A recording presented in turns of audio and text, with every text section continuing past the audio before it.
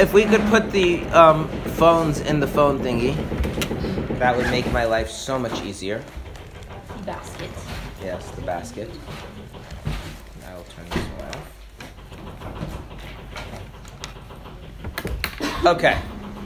So yesterday we spoke about God having a will, desire, wanting, whatever word you would like to use. And the idea is that God causes things to be.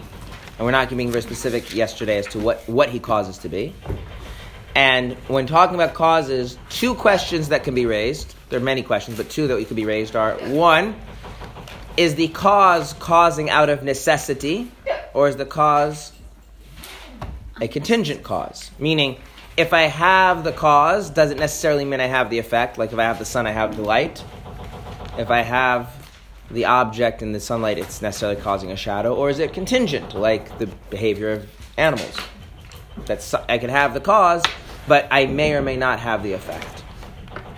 And then the second question is this cause arbitrary, accidental, meaningless, or is it have some sort of value-laden, purposeful quality to it, right? So, for instance, when I took this cup, why did I take this paper cup as opposed to any of the other paper cups? Because it was on the top. No, I actually did not take a paper cup from the top to illustrate a point, which is that if I took the top paper cup on the top, you'd say, well, it's just because it was on the top. There's no real reason to it. So I specifically took a cup that wasn't on the top to illustrate this, right? But beyond the fact that this was not the top cup, I don't care. It happens to be this was the second cup, but I could just have easily done the third cup or the fourth cup to illustrate my point that I intentionally did not want to choose the top cup to make this point. Okay. Wow. Yes. But that's if they're all the same kind of cup. Yes. Like if there was a green one and a pink one, it'd be different. Okay. Now, maybe it depends on your particular, how attached you are to color. I don't think Rabbi Kaufman would care against No, but I'm asking because then you'd be like, yeah. If I was drinking coffee from two cups and the only difference was whether they were pink or green, it would not make a difference to me. Depends on shade of green. No, not really. If it's pure green, No, Pure green. matching your house doesn't matter. Sure. that you Yeah. wouldn't paint. I don't know. I'm talking about me. So unappetizing now. I also don't mind eating off of blue plates, so. Okay. So, and then there are things which are meaningful, value-laden, etc. And when we understand the idea of causality, of things making sense, even though sometimes some aspects are arbitrary, there is always something that is significant or meaningful or valuable in the larger picture. And so if we're talking about God causing in a way that we can actually understand and talk about, right? And if not, then we should just dismiss the class. Then God causes things in a way which is contingent. He doesn't have to cause them. And there is some imbuing of things with value, meaning, purpose, whatever you want to call it. And so if you think about human beings, when we cause things in a contingent, value-laden, meaningful way, we just say, I desire it, or I want it, right? Or I chose it, or I will it. And therefore, using those words to describe God's causality, simply to get clear that it's contingent and not necessary, and that it's value-laden and meaningful as opposed to arbitrary, that's fine. But then if we want to take other aspects of human desire and cast them onto God, we should be a little more hesitant as to whether it really makes sense to describe God as being motivated by an inner lack or things like that. That's where we left off yesterday. Yes? Okay. Now, isn't this so exciting? It's like you have to actually choose to concentrate. It is an intentional choice. Okay. This is inside. This is what a derb is outside. This is what the shkina is. Like that. Why? And when it stops at Shabbos. I feel like you're gonna miss this now. No. Okay. So.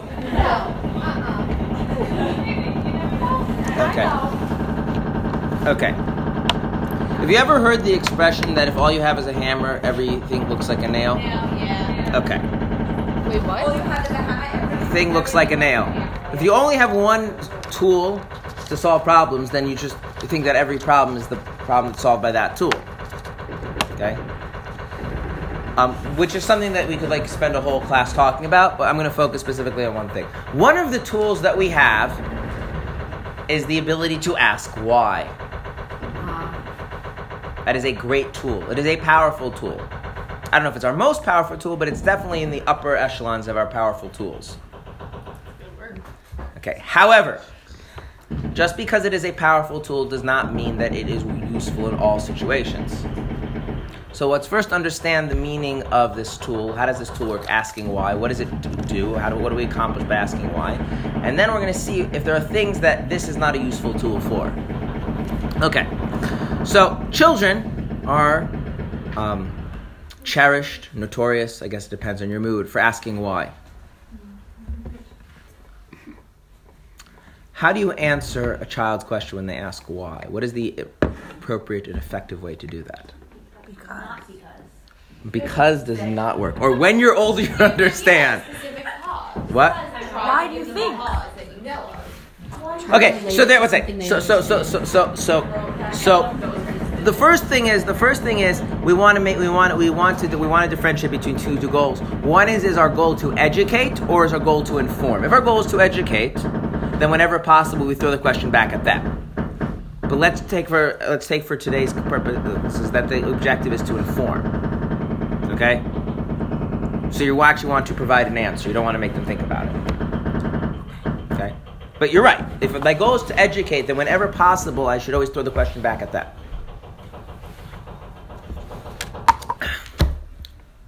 Okay.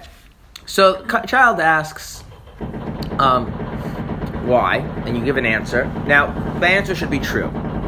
Okay? That's important. If you're not going to say truth, then you shouldn't say anything. Okay? What happens then when the child asks a follow-up question of why about what you just answered? So they say why is it light outside? And they say, well, because the sun is in the sky. And you say, well, why is the sun in the sky? Now you realize that you have a problem, because if you answer something, what are they likely to say? And what? So what should you do once you realize that they can just keep asking why after everything you answer? I don't know. I mean, at some point you were like, we haven't figured it out yet, or Hashem, I don't know. Okay, I want to be very clear. Using Hashem like that is very bad for your child's education. Because then the child hears in your tone of voice is Hashem is the word you use when you can't explain something and you're exasperated. You should always use Hashem when your children, just as an educational point, when you know the answer and the child will accept Hashem without asking further why, use Hashem. Okay. So for instance, if my children ask me, like my 4-year-old, if she asks me why is the sky blue, I will say Hashem made it that way. Now, could I explain to her beyond Hashem made it that way why the sky is blue? Yes. Okay. So then what? But that is just a more complicated thing. Of ultimately, those are just things Hashem did that make the sky blue, right? Well, so you could try to explain how light works. I could, but I have a goal in educating. I have a goal in educating my children that Hashem is real to them in a tangible way. Mm-hmm. So, if they first understand that Hashem is not being employed because I can't explain it. Hashem is the ultimate answer. Now, as they develop and mature, it's like, okay, right, but the way Hashem makes the sky blue is different the way that Hashem gave us the Torah. So now can you get into those specifics? And as they mature, you then fill that in. So instead of using Hashem as a plug for gaps in your knowledge, what you're saying is that Hashem is the underlying true cause of everything, and all of our knowledge is actually making Hashem more tangible, more real. And then a lot of our issues about Hashem versus other explanations just don't develop in the mind of the child. Okay? It's really bad if you only employ Hashem when you can't say anything else. You should always employ Hashem, and then they ask a follow-up. Yeah, of course Hashem did it, but more specifically, what's the difference in Hashem doing this and Hashem doing that? Then you make Hashem more real to people. This is, yeah. Is it a problem if, let's say I don't know why the sky is blue, scientifically? Is it a problem if I say, I don't actually know how Hashem did it, but I know that Hashem did it? So that's not a problem at all. Okay. But, I'm biased because my father was really good about this. Whenever I asked a question, he always would make sure to convey two things. That it's always, the ultimate answer is always Hashem, and there is something that we can understand. And if I don't know what it is, that doesn't mean that the answer isn't there, and I will do my best to help point you in the right direction. So the problem is saying Hashem and we can't figure it out? Right, because then the child gets the message that Hashem is the thing that adults use when they don't know what to do with it. But I feel like people do that. And that's a problem in educating your children. How can you have a relationship as an adult with something that in childhood you got a sense of is the adult's way out of dealing with things they can't deal with? It doesn't work. So. But then what about when people say it's all up to Hashem now? It's the same problem. Like for me. When someone says it's all up to Hashem only when they can't deal with things, then what message are they sending themselves and other people? Hashem is a crutch. That's right. Yeah.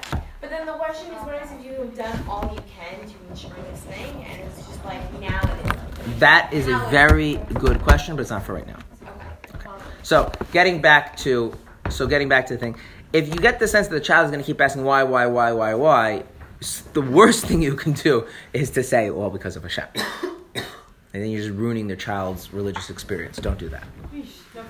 Okay, so here's the thing that you have to do. Number one is you have to differentiate between whether the child is asking the question in a genuine manner or the child is being obnoxious. If they're being obnoxious, then you call them out for being obnoxious in an age-appropriate manner. Yes. Oh, okay. But let's assume, for argument's sake, they're not being obnoxious. Okay, so we've limited the scenario to something very specific. The child is asking why. The child is asking follow-up whys, but these whys are motivated by genuine curiosity, not trying to be obnoxious. So now what do you do? Do you know the answer to the question? Let's assume you know the answer, because if you don't know the answer, then you should just be honest and say, I don't know the answer, but I have a good idea that you could look here or look there. When I was a child and I asked my father questions and he didn't know the answer, if he knew somebody who might know the answer, he would take me over to them and show and say, this person might know the answer. I want you to talk to them. So, yeah. I once had a whole question of which pharaoh was the pharaoh of Mitzrayim, because my cursory knowledge of Egyptology didn't make sense which pharaoh it could be. And I asked my father, and he didn't know, so he took me to a guy in Shul who was very into archaeology and history, and he sat and talked with me for an hour about it, and we narrowed it down a few possibilities, but it's not clear, and that was that. But no, these are important things. Like, you have to give a child the ability to ask questions. Okay, but what do you do if they keep asking why? And you can't turn it back at them and say why. The goal here is not to educate them, but to actually inform them. So you want to answer. You could say, can you direct them to another resource? Say, this is a person to talk to. Maybe you want to read. Let's assume that you know. Let's assume you know the information, so you don't have to do that. Just give it over. But they're going to ask why about that, and then what? Even if you have, this is just going to keep going on for 5 hours. Okay, so let me explain to you why what you're missing. When someone asks the question why, what we usually think is happening is not what's actually happening. What we usually think of happening is you have this thing and they're asking why.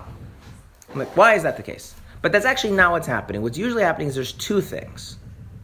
There's a larger context which they've taken for granted, and there's this other specific thing, and they don't know how to place the specific thing in the larger context.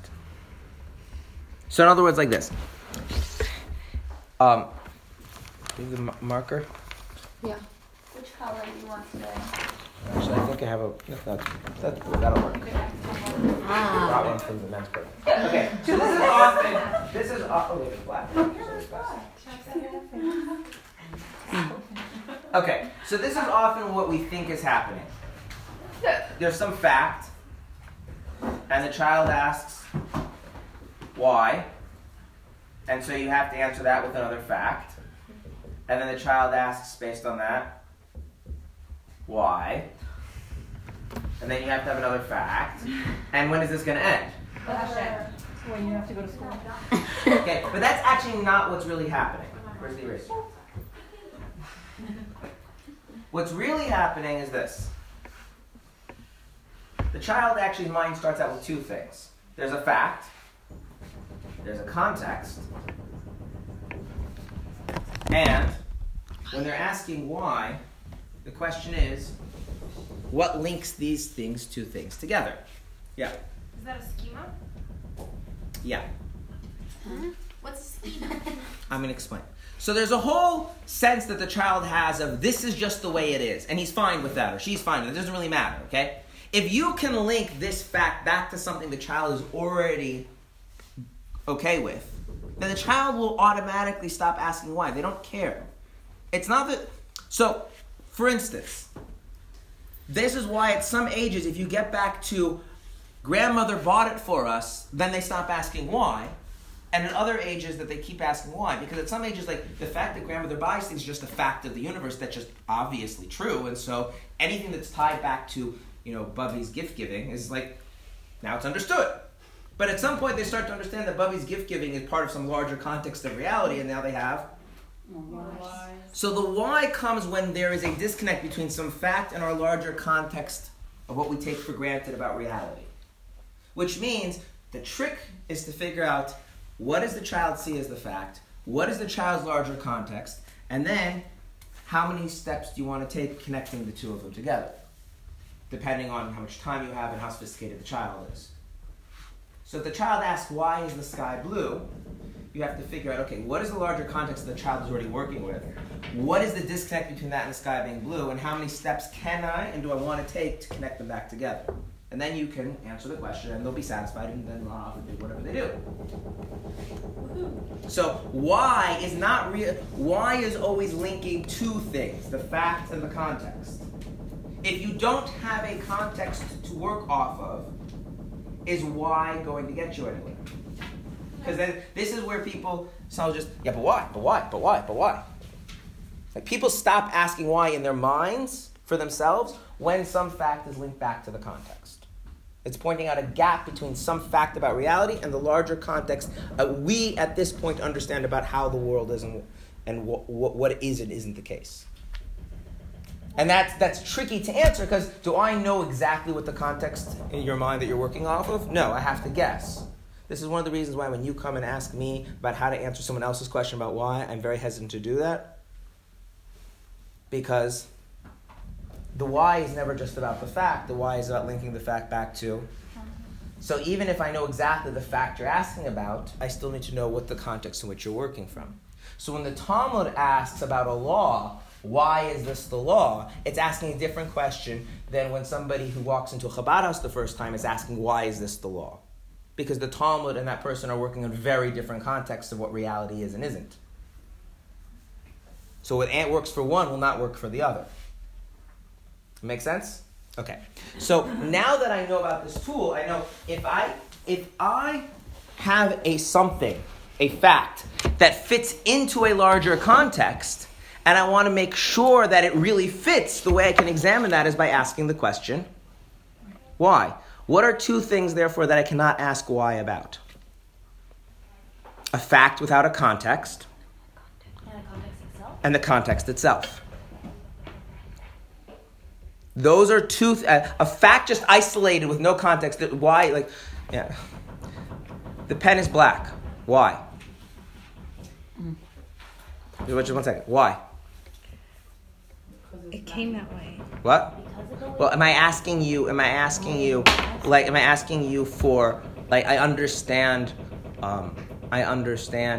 the how things are made in factories, and I'm asking why the factory chose to make it black, or I'm asking you for the chemical explanation of what in the chemicals make it?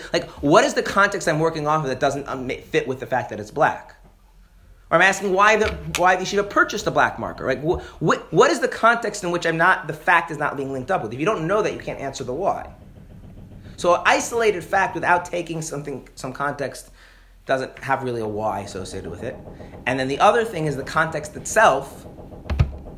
The larger context doesn't have a why. Yes? So in the example with the child, the context being that grandma buys gifts, at a certain point that child might ask why. That's right. To the context. But now that's not a context anymore. So it shifts. That's right.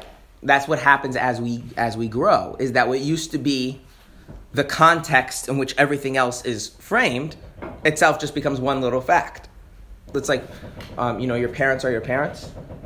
Not back to this one. No, this is actually more. Your parents are your parents. When you're a child, that's a context for your whole life. As you become adults, you realize that's a fact. Like your parents are people beyond the fact that they're merely your parents, and the fact that your parents has to be contextualized in the larger, and then you find stuff out of it. It's like, what? It's weird to find out that your parents did things when they were teenagers that doesn't fit with your sense of who they are, right? Like, Because all this. sleep in the school. So you're right. It's the same thing. So when you're smaller, yeah. Father was your teacher. Well, yeah, that's separate. So when your context, right? So what happens is what used to be for people, because we grow and we develop, what used to be the larger context becomes just one little piece of some other larger context, right? That's what happens. We learn, we grow, we explore, and yeah. And so that's right. So things that didn't need an explanation, there was no why when I was 7, need a why when I'm 17. Yeah. That's also, by the way, why you also reverse, is that you shouldn't therefore assume because the person doesn't have a why that there's something lacking in their life. Because maybe their life is just smaller and that thing for them is the larger context and for you it's just a detail. Like, Why are you looking at someone else's whys? well, because sometimes when you don't have a good, let's use an example. Let's say, for instance, a child. Why does Hashem give us the Torah? Now, do you have a lot of you like, I'm not really sure. That's a big question. It's a big issue. I'm insecure. I don't feel like I have it fully figured out. How do I put that in a larger context? I understand reality. Blah blah blah blah blah. And you have a child, and he's like, and the child to them, like Hashem gave us Torah, is the context of life, and so they don't need a why. And you, because you're uncomfortable with it, because you don't have the why, and then you can sometimes project that into your relationship with them, and that's not a good thing. Now, the other thing that was also the case to realize that person then will grow up, and just because they, So then how do you shift the context or get the context? Frankly, that happens naturally until your 20s, just by your physical maturing, and then the more you spend time introspecting and reflecting and dialoguing with other people and reading, then the context is going to shift, and that you can do the rest of your life. But some people, they just, level off at 26, and the whole context of their life is basically what they were when they were 26, and that's the end of it. Yeah. So when you were drawing that distinction between educating and informing, you were basically suggesting that like asking the follow-up question to the child is only when you're not seeking to give them the answer. But it sounds like even if you want to just give them the answer, it's important to ask the follow-up question to figure out what it is that you're working with. Or you can know them already. Yeah. Yeah. If it's like your son. But I'm saying when I say throw the question back at them is to make them figure it out themselves. Is the goal here to train them how to wield the why tool independently, or is the goal to just provide the answer? But you're right. If I don't know the context, I do need to figure out follow-up. I need to ask follow-up questions. I can't answer the why. Right. Okay. So, again, isolated facts, there's no why, and the larger context, there's no why. Okay. Now, you can do something which is a very important thing to do as an adult, which is that you can actually artificially create context, which is like, so we're going to use the example of economics for a second. Economics is the study of the fact that people desire things on the one hand and are willing to expend desirable things on the other hand to get the desired things, right? We expend resources to get things to get resources. And when you have a lot of people who desire a lot of different resources and willing to expend resources, all sorts of interesting things happen. Okay. But notice you're taking for granted that there are beings who desire resources and are willing to expend resources and make some kind of judgments as to what is most effective way of doing that. Yeah? Those things themselves could become the subject of study and ask also questions about, like, why do people desire things, or why do they desire what they desire, and blah, blah, blah, blah, blah, right? And then you'll be studying psychology. Or you can just take those things for granted.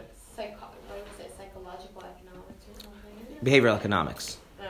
Behavioral economics, yeah. But I'm using the classic distinction to illustrate a point. Or you could just take that all for granted and study economics. And what that means is that you can say that even though this fact itself needs to be explained, I can just grant it for the purposes of this inquiry, and it's the larger context. And that's how we create so-called academic disciplines.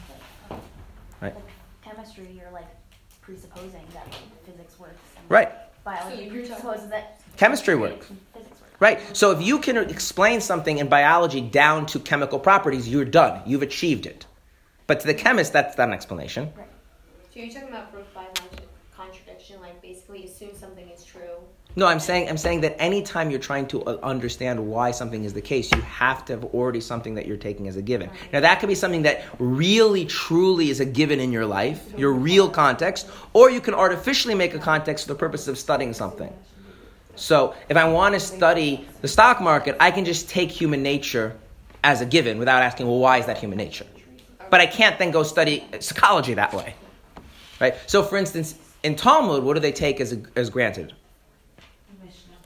They take for granted that the words of the sages of the Mishnah are the ultimate truth and will of God. Okay, well, once you take that for granted, that really does change how you're going to try and understand things, right? Now, even if I don't agree with that, I can still take that for granted in order to understand what the Talmud is trying to say. Okay, so there is this idea that there's the real context, which is the real schema, the real framework in which you really understand reality for yourself, personally, subjectively. And then there's the artificial one you can create in order to engage in a field of study. Right, so okay, is that clear? But you can never ask why about the context. I mean, you can do it if you want, but it's like trying to turn a screw with a hammer. I mean, it's just not going to help, right? You hit the screw all you want, it's not going to turn. I get that maybe that's not going to get you where you want to be, but you can still ask, like in terms of the nesting of like science, you can still be like, okay, so then how is chemistry working? But then what you're doing is you're saying that that was only a context in a limited sense for the purposes of doing something, but it's not truly the ultimate context, and that's why I can ask about it in some larger context. You see what I'm saying? And the minute you ask about the context in light of a larger context, what you're saying is that context is really just another fact. Right. So you're never asking about the context as the context. But is there ever a context that is like a hopeful... This raises the question, is there an ultimate context? A context which cannot be contextualized. It contextualizes everything else, but nothing contextualizes it. God. God, that would be like a basic definition of God. God is the contextualizer. God is not contextualized. So, what does that logically mean? You cannot ask why about God. Not because it's a religious thing, it just logically doesn't make sense. Because when you're asking why, you're saying, this is the fact, this is the context, how does this fact make sense in light of the larger context? And I can make sense of a smaller context because it's not really the larger context. But if you have something which is the ultimate context. So you can't ask why about God. Right. It's not a concept. Because there's no larger context that God fits into. Now, I can ask... By definition, it can only be a context and not a fact. That's right. Because God is the cause of all, not caused by anything. He's what makes everything else be what it is. Nothing makes him be what he is. So it's not possible for God to be a fact. Right. Now, what this, by the way, means is that most of our discussions about God is not really talking about God, but our conception of God. People who see God as a fact, are those like people who are atheists? So there's a whole discussion in Jewish literature about when you're then talking about God, how are we supposed to make sense of that? Are we talking about... So there's different answers. Some answers we're talking about human understandings of God, but not God himself. Some things we're talking about revelations of God. Some things we're talking about concepts of God, which have no bearing on what God really is. But the thing is, if you're asking why about God, it's not God. Because if the question why is a real question to you, that means you've isolated some fact about reality, and you're trying to fit in the larger context of reality, but God is the thing that gives context to everything else. It's very trippy. Yeah. So, I feel... By the way, I want to just before... I want to move from this to other things that are like that are also... that have this quality, they're not God. This is not like this is not special pleading that God is different. There are other things that are like this as well. Such as? That's what I want to get to. So I just want to be. If your question has to do about the uniqueness of God in this, God is not unique in this respect. I want to take issue with what you said, and maybe you'll say it more clearly to challenge what I'm saying.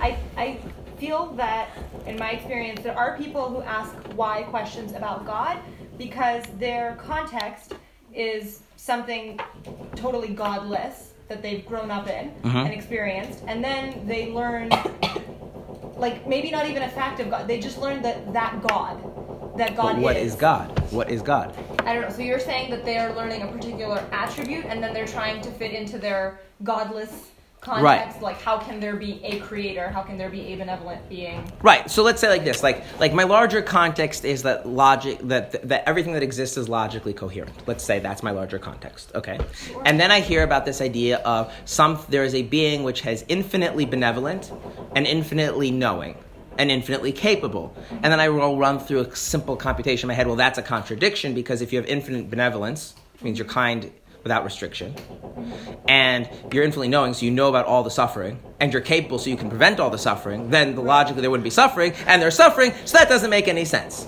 Right. Okay. For instance, I feel like that's a classic point where that's 100%. And this is God is not their context. But here's the thing: God is not the trifecta of infinite benevolence and infinite knowledge and infinite capability. Those are human concepts. And in fact, just to be very, very clear about this, do you know one of the things that Avram Avinu figured out, Abraham, our forefather? You told us what? One of the things he figured out is that God is not infinitely this and infinitely that and infinitely that. Okay, one of the things that Avram discovered, one of the first things he discovered is that Hashem is not a physical thing. Another thing he discovered slightly later on is that Hashem is not a multiplicity. Hashem is one. Right? Just 1 second. Well, if Hashem is not one, so if Hashem is one, so what he realized is that any time you would divide Hashem into having different powers or abilities, and they would all be infinite, you would run into a problem of, basically what you're saying is there's a bunch of mini gods. In other words, what Avram realized is that believing in an infinitely powerful war god and an infinitely powerful peace god doesn't make a lot of sense, because what happens when they fight? If you have an infinitely powerful god of war and an infinitely powerful god of peace. Who believes that, though? What? Idolaters? What? There are pagan beliefs that are like that, yeah. Okay, you're not talking about our conceptions of No, just wait. If you have an infinitely powerful war god and an infinitely powerful peace god, we understand that wouldn't make a lot of sense? Yeah. Okay. So then, what Avram realized is, well, that's essentially the same problem as if you have, could God make a rock so big even who can't lift? If God has infinite anger and infinite compassion, you can just take that whole problem of two infinite beings and make them two attributes of one being, and you still have the same logical problem. So therefore we concluded God has no attributes. One second. It might be that we don't have the ability to understand how God does things, and so we think of God as being infinitely benevolent. But that's just a figment of our mind. It's not a real description of God. And therefore, all of these paradoxes fall away. Which is why the real answer to all of these questions is that God is not actually infinitely this and infinitely that and infinitely that. And so again, my point is that if God is really the contextualizer of everything, he is not defined by these concepts. What are his attributes? Well, that's a question. Does he even have attributes? Maybe the only thing we can know about God is the effect. Yeah, but didn't you say Hashem has infinite resources? No, he said he didn't expend resources. You might have heard he has infinite resources. Okay, expand on this. Well, there's a very infinite resources. That means that I do things the way people do things by expending resources. It's just I never exhaust of the resources. And that is not what we're saying. We're saying is that he doesn't accomplish things by expending resources. Okay. So therefore, there's no issue of resource expenditure. Okay. No, this is correct. And the way the Zohar puts it is that if you're thinking about it, it's not really God. If you can articulate it, and as a fact, it is a concept of God or an attribute you associate with God, it's not actually God. But there are things God is not. Yeah, he's not this eraser. But he is. I thought there was a God in everything. Maybe. But let's stay focused. Yeah. Okay, my question may be like exactly what we're saying not to do, but why either did Hashem make himself, or why is Hashem so complicated and that we can't understand? Like why are we more capable of understanding? Like on like a really large level. So this is so the If God has no attributes, we can think of him and conceptualize him or her. Well, gender is also an attribute. 1 second. I want to stay focused. There's a whole one of the branches that forms of this discussion is trying to make sense of how we then make sense of this idea that God has attributes or doesn't have attributes, but that's not what I want to talk about right now. Okay. What I want to go back to is the fact that the place in the mind for God, if you're going to put God in your mind, is the thing just on the other side of the horizon. Meaning, whatever you understand, the larger context for that makes that be true, that's God. So the thing that, again, contextualizes, but it is not contextualized. The cause that is not caused. Now, you're saying, well, I can't make sense of that. You're right, because we make sense of things by placing a fact in a context. So the last context, the ultimate context, is never something you actually make sense of. It's like the horizon. It's the edge of what you understand. Okay?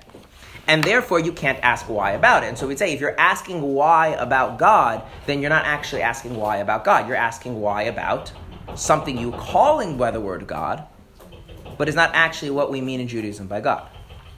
God is the tongues that were created, so the tongues can be created as tongues. Right, that's a good metaphor. That if you need tongues to create tongues, then you need to start off with the first tongues that weren't created by you. You're right. Well, the chicken was created first. That's what it says in the Torah. Yeah. Okay, but it's true. It literally says the chicken. Yes. When Moshiach comes... No, I'm not going to answer any when Mashiach comes questions. I have too much to get through and only another half hour. Sorry. I'm sorry. Some other time? Yes, but not right now. I'm not opposed to answering questions, but we have to stay focused. Okay, so there's another thing. There is a word in English, it's one of my favorites. The word is ought. I like that word for many reasons. One is because people don't use it a lot. And words that people don't use a lot, and words that people don't use a lot that actually carry a very profound and important meaning that we mean the meaning all the time, but we often struggle to get the word that really captures that. I like words like that. There's a few other words like that, like noble. People don't use the word noble so much anymore, but it captures something very specific that we care about in life, and we don't use a word for it, so we struggle. We substitute other concepts. Ought. So, what does ought mean? Should be. Okay. Explain what that means. Like, pretend I have no idea what you're talking about. Try and explain it to me. That's the way it is. That's the way it is? An ideal that should be actualized. What? That's the way it would. Ideally, the way you want something to exist as. In our moral system, that is what's considered correct. Right. It's something about morality. Okay, so let's start like this. I'm going to take for granted right now that some things are and some things aren't. Is versus is not. Mm-hmm. Yeah? Okay. Ought means like this. If something is, and it ought to be, then leave it. If it is, and it ought not to be, destroy it. If it ought to be and it isn't, create it. And if it ought not to be and it isn't, don't do anything that brings it into existence. Is that a quote? No, but that's pretty much but that's basically the idea. In other words, what you're saying is you're making value judgments about is and isn't. That's what you're doing. When you say ought, you're saying there's one thing. The eraser is in my hand. Okay, it is. Fine. It's not in my jacket. But then there's a separate question: should that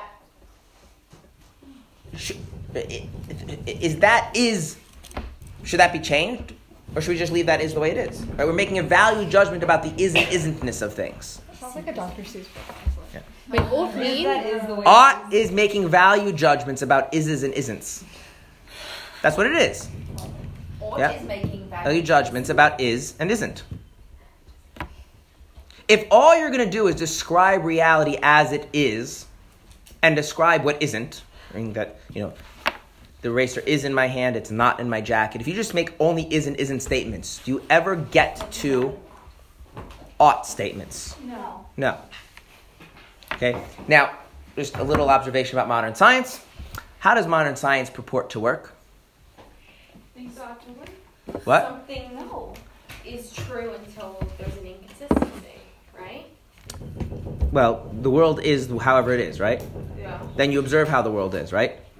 And based on how you observe how the world is, you make predictions about how the world is. And then you go and observe the world and see, is the world according to the way you predicted, right? Right? So you look at what is and isn't to predict what is or isn't, and then you confirm that based on what is or isn't. Right, you're not supposed to ask why in science ever. Well, it depends what kind of why you're talking about. Yeah. It's how. You shouldn't be just explaining something, you describe it. Well, it depends what you mean by why. If you mean why as a fact linked to a context, which is really what people... But if you mean why in the ought to sense, then you're right. So there's this huge problem. There was a famous non-Jewish philosopher who said this is what's called the is-ought gap. That if all you're working with is, you never get to ought. Who wrote that? Doesn't matter. You can look it up if you're really interested. Doesn't it say in Pirkei Avot that you should credit people's ideas? Torah. It says that when you're talking about Torah ideas and the sources in the Torah. Okay. Quoting again. I'm sorry, should I stop? No? Just know the whole thing. Okay. So now, But if only what you're looking for is, then if all you're working with is, yes? If all you describe is what is versus what isn't, you never get to ought. In ought, you have to do this other thing called making a value judgment, okay? So now, here's the thing. If my fact, and this is the point, okay, going back here. If the fact, if the fact is an is, and I'm asking the why, then what's the larger context that it have to be? Think about that. Why is the marker black? It is black because something else is. Right. It is.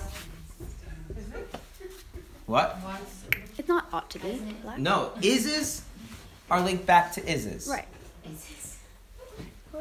The marker is black because this is the case, because that is the case, because that is the case, because that is the case, until something that we just say is that's the case. If I ask a separate question, why ought the marker be black?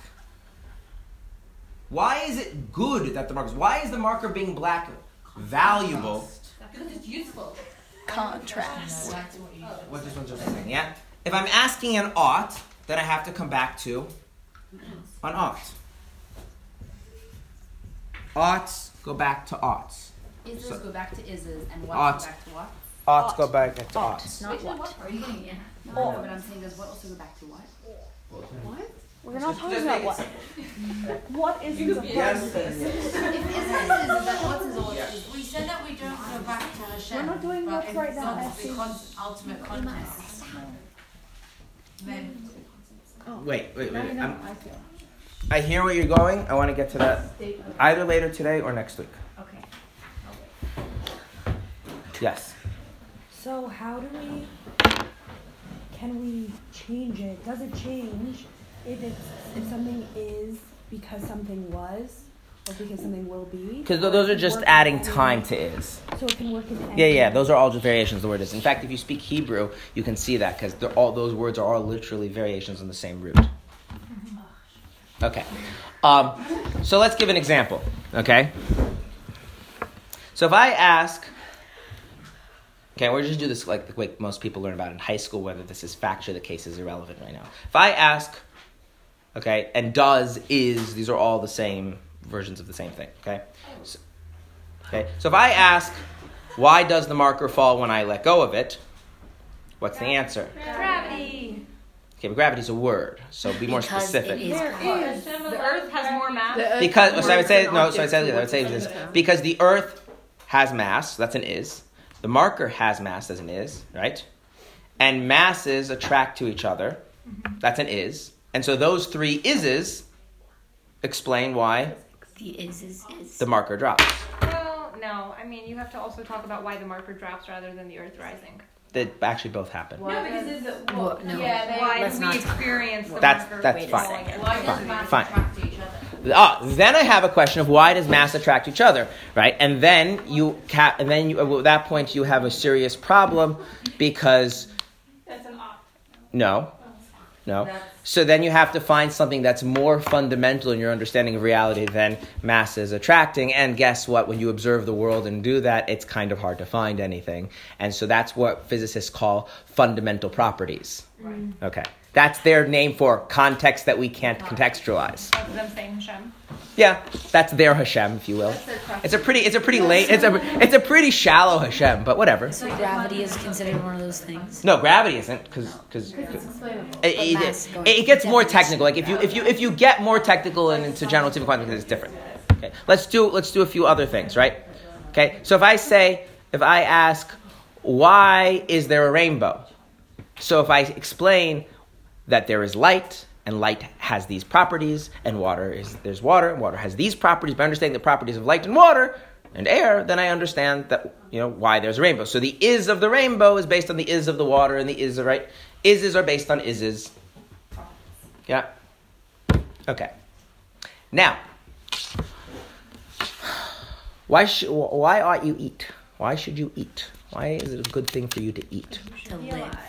Because you should be alive. Because if you don't eat, you'll die, and dying is bad. So you notice how you are, right? So you're using the oughtness of being alive to justify the oughtness of eating.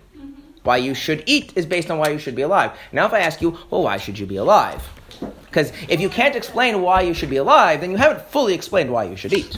Because they do mitzvahs on life. Okay, but let's not be religious for a moment. No. Well, so I'm alive now and I'm going to die later, so I'm not eating. I don't have to eat. If there's no value laden, and if my continuing living is not value laden, then I can just not eat and it's fine. If someone has a context that... Wait, I want to answer to my question. Why should I eat without quoting scripture? Don't quote scripture. Why should I eat? Why should I eat? So that I should live. Okay, why should I live? Life is valuable. Why is life valuable? Oh, it seems like you can accomplish a lot. You can change. What? We're pretty much in an existential process, right? 1 second. One second. Two things. One, so once you've passed menopause, it's okay to starve yourself to death? Is that what you're saying? No. Okay. Second thing, for men who don't have this problem, so what you're saying is that I should live so that other people should live. But then you can just ask about those people why they should live, and you haven't really explained anything, right? Have you? Because each person is just being. My living is just based on the other people that I'll create living, but their life would then be based on the other people. Like. Okay, never mind. What? Because you can enjoy life while you're alive. And okay, fine. So let's take this. This is called hedonism, right? That why should you live? Because when you're living, that enables you to experience pleasurable experiences. Why can we be hedonistic but not religious? But why do we want to? Because I want to explore the concept, and when you ever quote scripture, then people's minds tend to shut off. So, okay, now let's see. So what's the point of experiencing pleasurable experiences? Why should I do that? fun. Now here's the thing: if you say because it feels good, then you're just saying I should experience pleasure because it's pleasurable. So you didn't really explain anything, did you? Wait, that's relating an ought to an is. No. Yeah. Why? This is pleasurable. No, I asked why ought I you said, why ought I eat? In order to live. Why ought I live? In order to experience pleasure. Why ought I experience pleasure? Because experiencing pleasure is pleasurable. But what you're really saying there is I ought to experience pleasure because experiencing pleasure is a thing you ought to do. You're using the oughtness of pleasure to justify the oughtness of pleasure. The word in the definition. The thing is being so. Now, here's the issue that I'm getting at, and you can do this with anything. Anytime you investigate an ought all the way back, you just get to something which is, it's, right, the expression that was used by the founding fathers of the United States, we hold these truths to be self-evident. You always end up with a self-evident ought. Now, by self-evident, I don't mean self-evident to everybody, I mean self-evident to whoever's the oughts is being. So if A is valuable because of B and B is valuable because of C, at some point you get something that's just inherently valuable. And why is it inherently valuable? Just, I don't know, it's just inherently. Like and that's the larger context. Okay, fine. So you basically, and that's ending up with an is. It's an no, is. it's. I agree with Batya that it is a fact that this feels pleasurable, or it is a fact that we believe Like, we have an innate belief that we should stay alive. But that doesn't really do the work of justifying it. But art is based on a moral code, and fact is based on a set of principles of reality that we adhere to. Okay, well, no.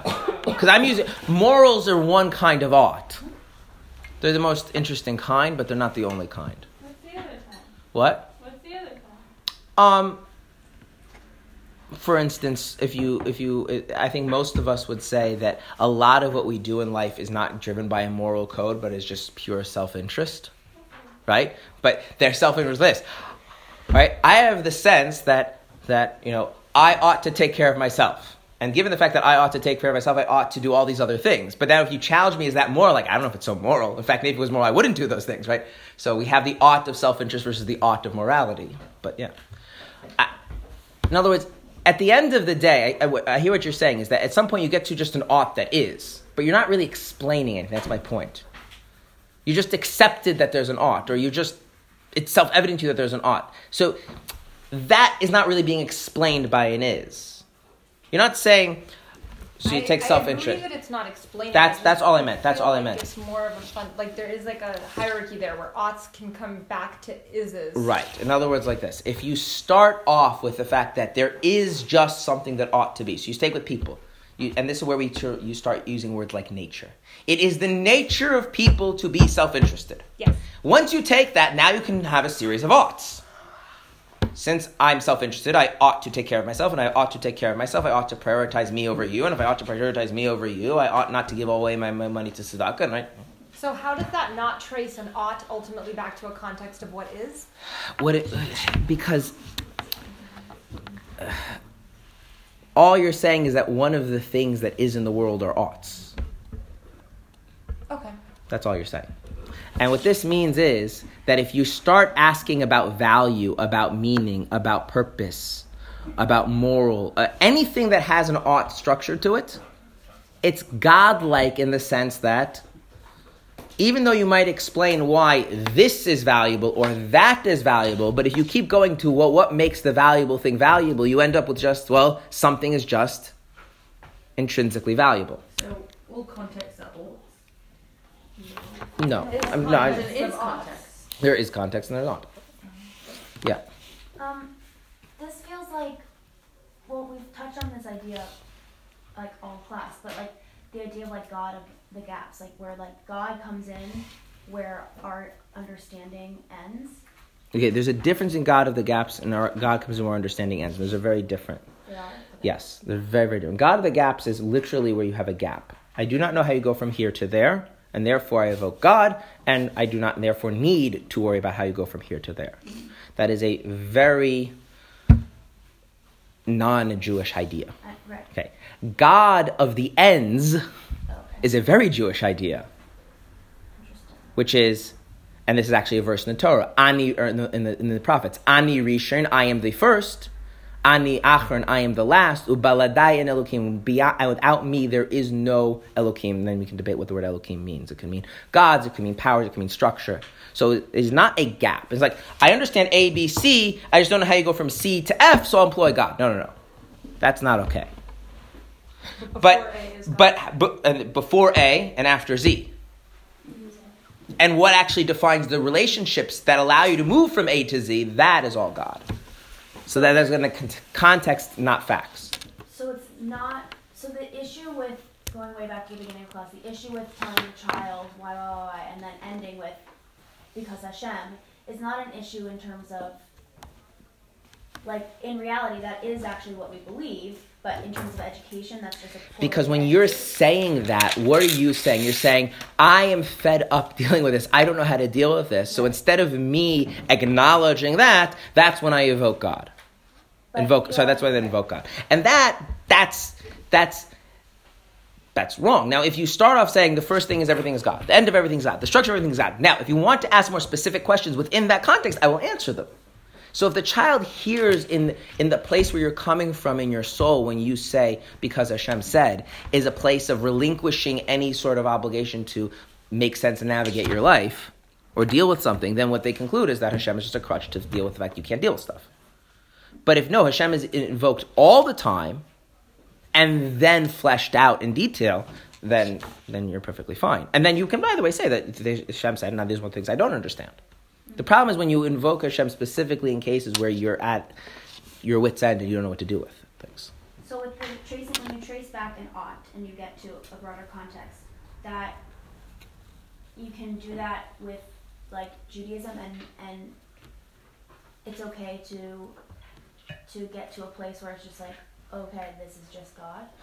Oh, so this is what I want to get to, which is, if this is the case, the real question is you can't keep asking why forever, but you can ask, what is the first ought that is going to be the context for all the other oughts, right? If I want to ask why about an ought, yeah, and I want to go all the way to the end. So let's take something about Judaism, yeah? What's something that's really not understood about Judaism? Something weird? Things happen The lesbos. No, it's unique to Judaism. The lesbos. Oh yeah, shotness. Okay. Yeah. So there's wool.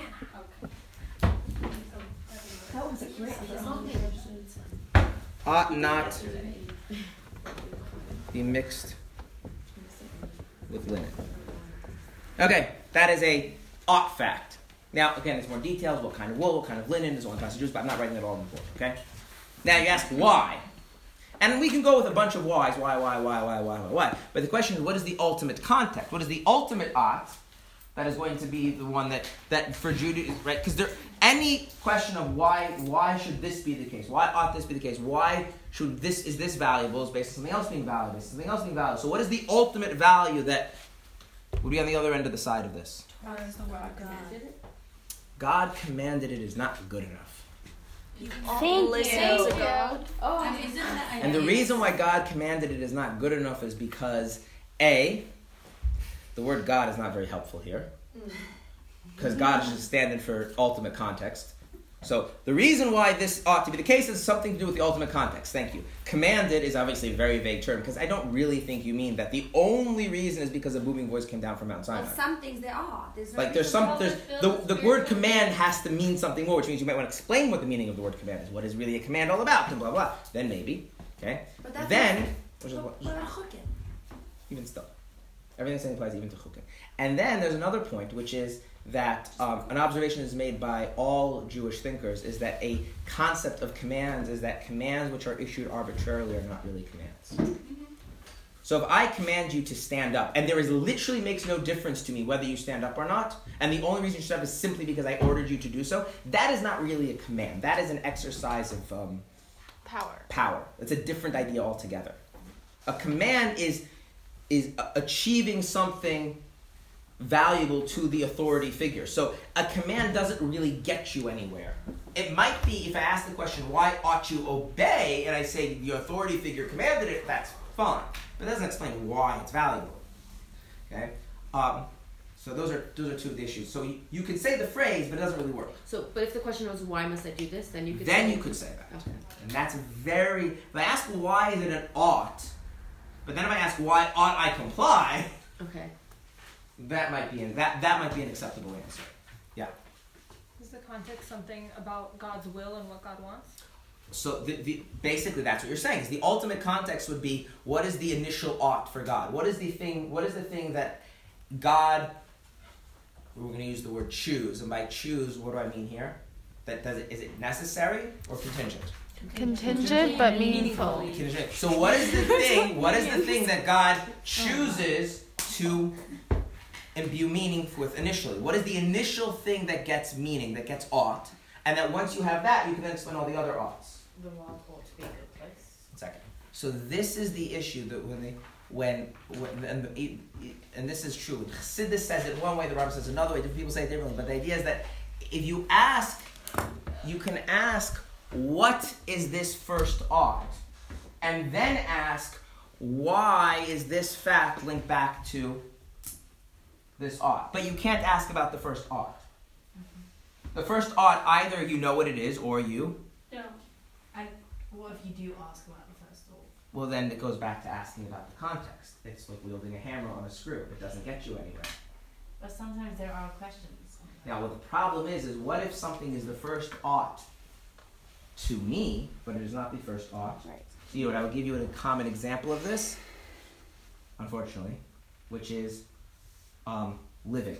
Most people who are healthy, they do not ask the question of, why should I live? We don't get up in the morning and say, what's the point of living?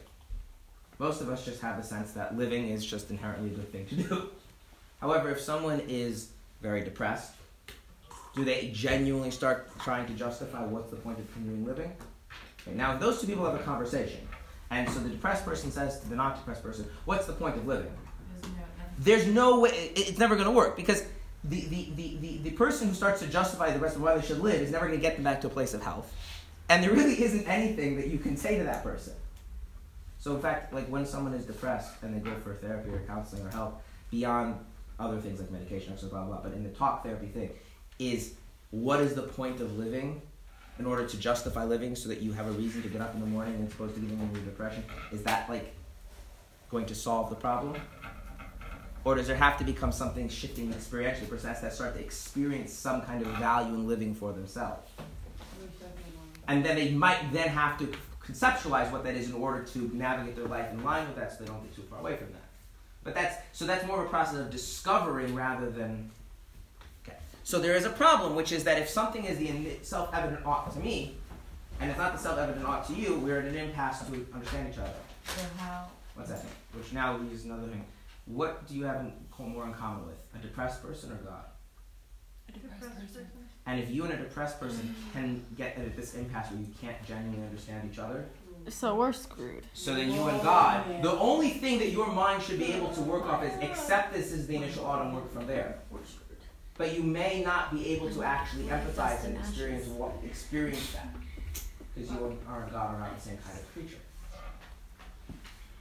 So, what's the point?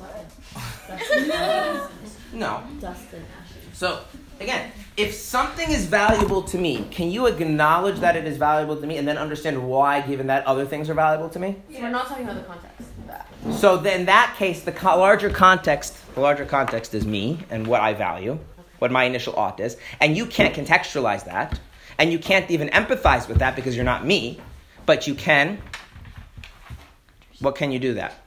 You can accept that and then use that as a starting point to then understand why everything else is valuable to me. And if you see there's something inconsistent between my fundamental value and some more smaller thing, you can ask, why? So if I tell you I value life, I value life. That's why I'm against abortion. And you say, yeah, but then why are you for the death penalty? That's fair, right? Yeah. Because there's look, you're the fact that you're for life and that's the thing you ultimately value. Maybe I feel that way, maybe I don't feel that way. But if you're saying that's the initial thing that you value, fundamentally, that's the context that makes all your other oughts make sense. Okay, if that's the case, I'll just accept that. That's you. It's not me, it's you. But okay. But now you can't then tell me that you have to do us a lot of work explaining why your value of life above all else leads to favoring killing people. Well, could you argue? Now, one second. Maybe the person has a very sophisticated, nuanced way of actually doing that and getting from there to there, right? Or maybe they don't and they're being inconsistent, they have to change. But what you're dealing with is a specific fact about their oughts versus the larger ultimate context of their oughts. But the ultimate context, you just have to either, if you're informed about it, you accept it, but you can't do anything.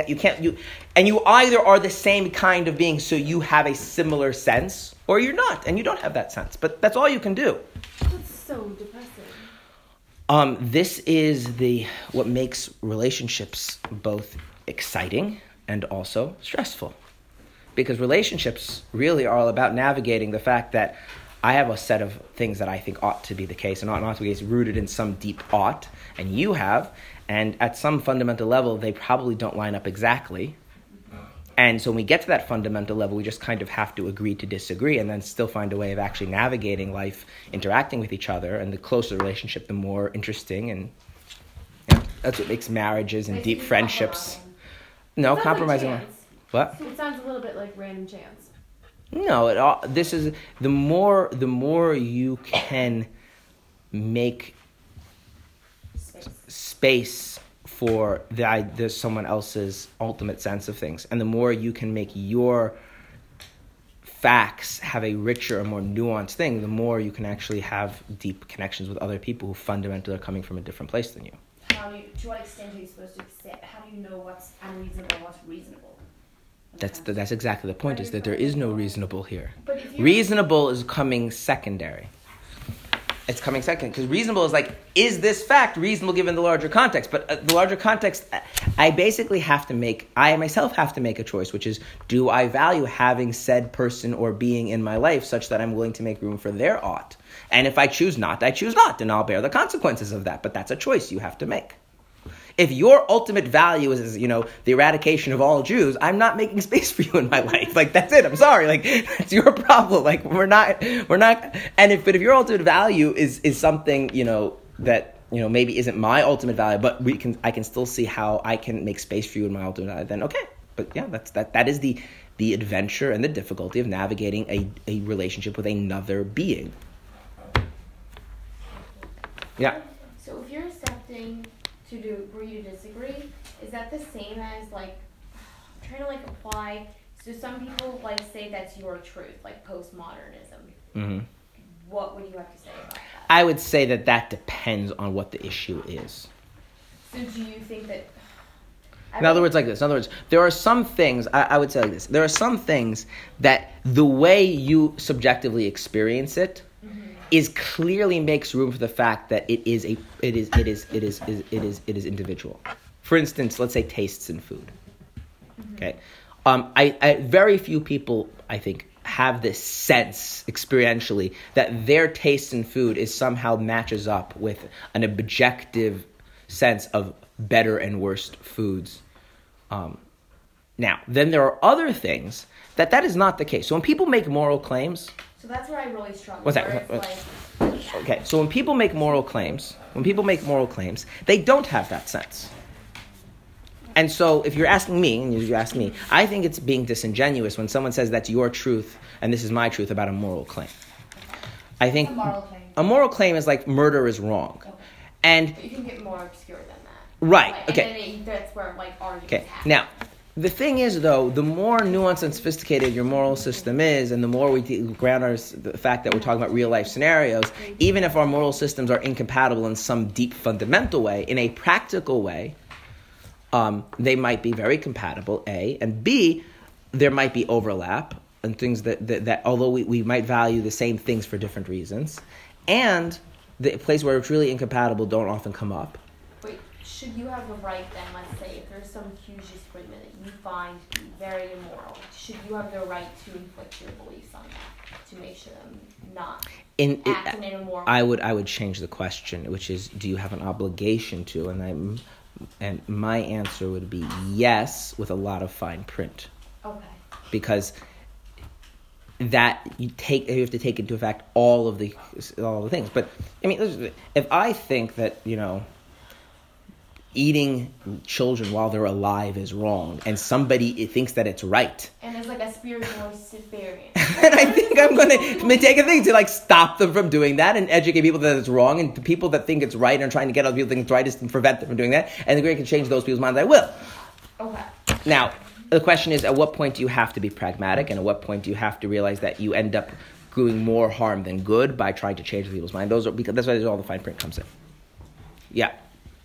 And by the way, just I want to say, I don't think that's. I'm going to say that I'm saying that I think that I'm saying that as my personal opinion, but I also think that's actually how everybody actually really is, and that people who say otherwise are being disingenuous. I know that's what really frustrates me. I don't want to convey that, and I also don't want to be.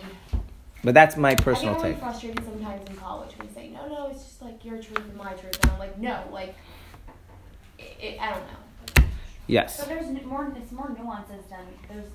Yes. So my question is we're all divinity and we all have an aspect of God. Why don't we more relate to God than the depressed person? Well, that's true to the degree to which your godly soul is the dominant and part of your psychology. And the answer to that is unfortunately that most of us, our godly soul is a very suppressed part of our psychology. But you would say Moshe would be closer to God than a depressed person. That, for the perspective of Kabbalah and Chassidus would say that, yeah. Right. That's why in Hasidic movements the idea of a Rebbe takes on such prominence, because the idea if any Jew is for whatever reason actually has their godly soul being the overwhelmingly dominant part of their psyche, well then actually they're in a certain sense closer to a godly perspective on the oughts than the human perspective. Okay. I just want to say one thing because we have to end the class and then you ask the question. So now the question really becomes not why will not be mixed with linen, but what is the original ought, the primary ought, and once I know what that is, then I can ask the question why. But if I don't have that first, I should not be asking why about anything. Wait, so if you don't have what first? If I don't have the what is the initial ought, I can't really ask. Right. And so now the next class we're going to do is, well, what is the initial ought? And again, with the initial ought, all we can do is either accept it or reject it. There's nothing to understand about it. But then the hard work becomes how does that initial ought then explain all of the other oughts in Judaism? And so this idea that something can't be it justifies others, it contextualizes others, but that is built into our very notion of meaning and purpose and value.